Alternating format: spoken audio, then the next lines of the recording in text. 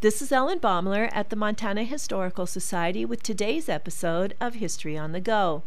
The fire began on January 9, 1874, at a late hour in Helena's Chinese settlement at the south end of the gulch. The fire bell alerted residents, and the fire quickly swept to the head of Main Street. Soon, shopkeepers scrambled to remove goods from their businesses, and embers flew as the wind blew in gale force.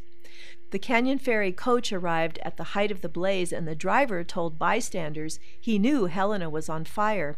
There were burning pieces of shingles flying in the air 15 miles out of town.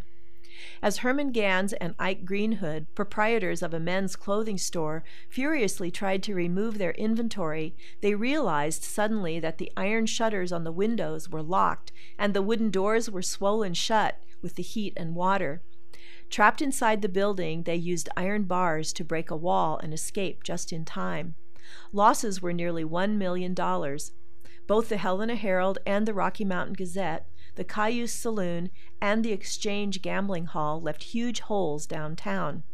Harriet Sanders rescued irreplaceable papers of the Montana Historical Society, but her husband's library and law office were a total loss. The International Hotel, one of the finest hostelries in the territory, was a total loss, and employee Conrad Nipper's charred body was found in the debris. He was the only human casualty. 3 weeks after the fire, workers removing debris found 8 chickens. 7 of them were dead, but 1 was still alive. This hardy chicken gave Helena hope. It was named the Hunger Defier Fireproof Double-Breasted Pullet, and Helenans hoped it would become as famous as a new and hardy breed. But I don't think it did.